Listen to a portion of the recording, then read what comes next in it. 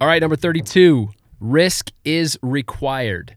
Risk is required. Proverbs 3:5 says, trust in the Lord with all your heart and lean not on your own understanding. Simon Sinek says this, safe is good for sidewalks and swimming pools, but life requires risk to get anywhere meaningful. You won't know until you jump. You might win, you might lose, you could get hurt, you may burn out. There's always the outside chance that you blow everyone away and become a superstar, but you won't know until you jump.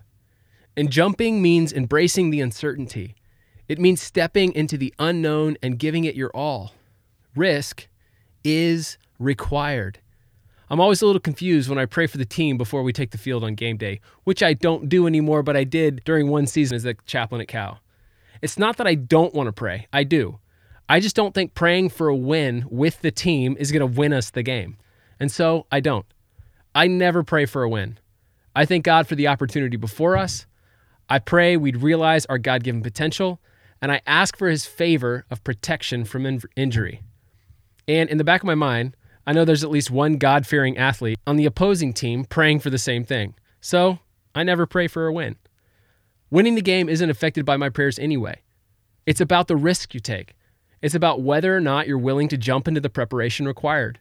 It's about whether you'll take the leap, you'll trust your teammates, you'll believe in your coaches. It's about your willingness to work hard in season and out of season, waking up each morning and taking the daily leap of faith that your hard work will pay off. Wouldn't it be great if God mailed us a contract outlining all the costs up front? How much we'd have to sacrifice, what we'd have to endure, and how hard but temporary the pain would be along the way? Wouldn't it be great if, in return, God also gave us a peek of all the experiences we'd accumulate, how much we'd gain by trusting him and persevering, and the kind of person we'd become at the end of the whole deal? Stronger, more seasoned, more whole? But that's not how things work. As author Don Miller says, some things are for God to know and for us to trust. You won't know until you jump. Where is God inviting you to trust him?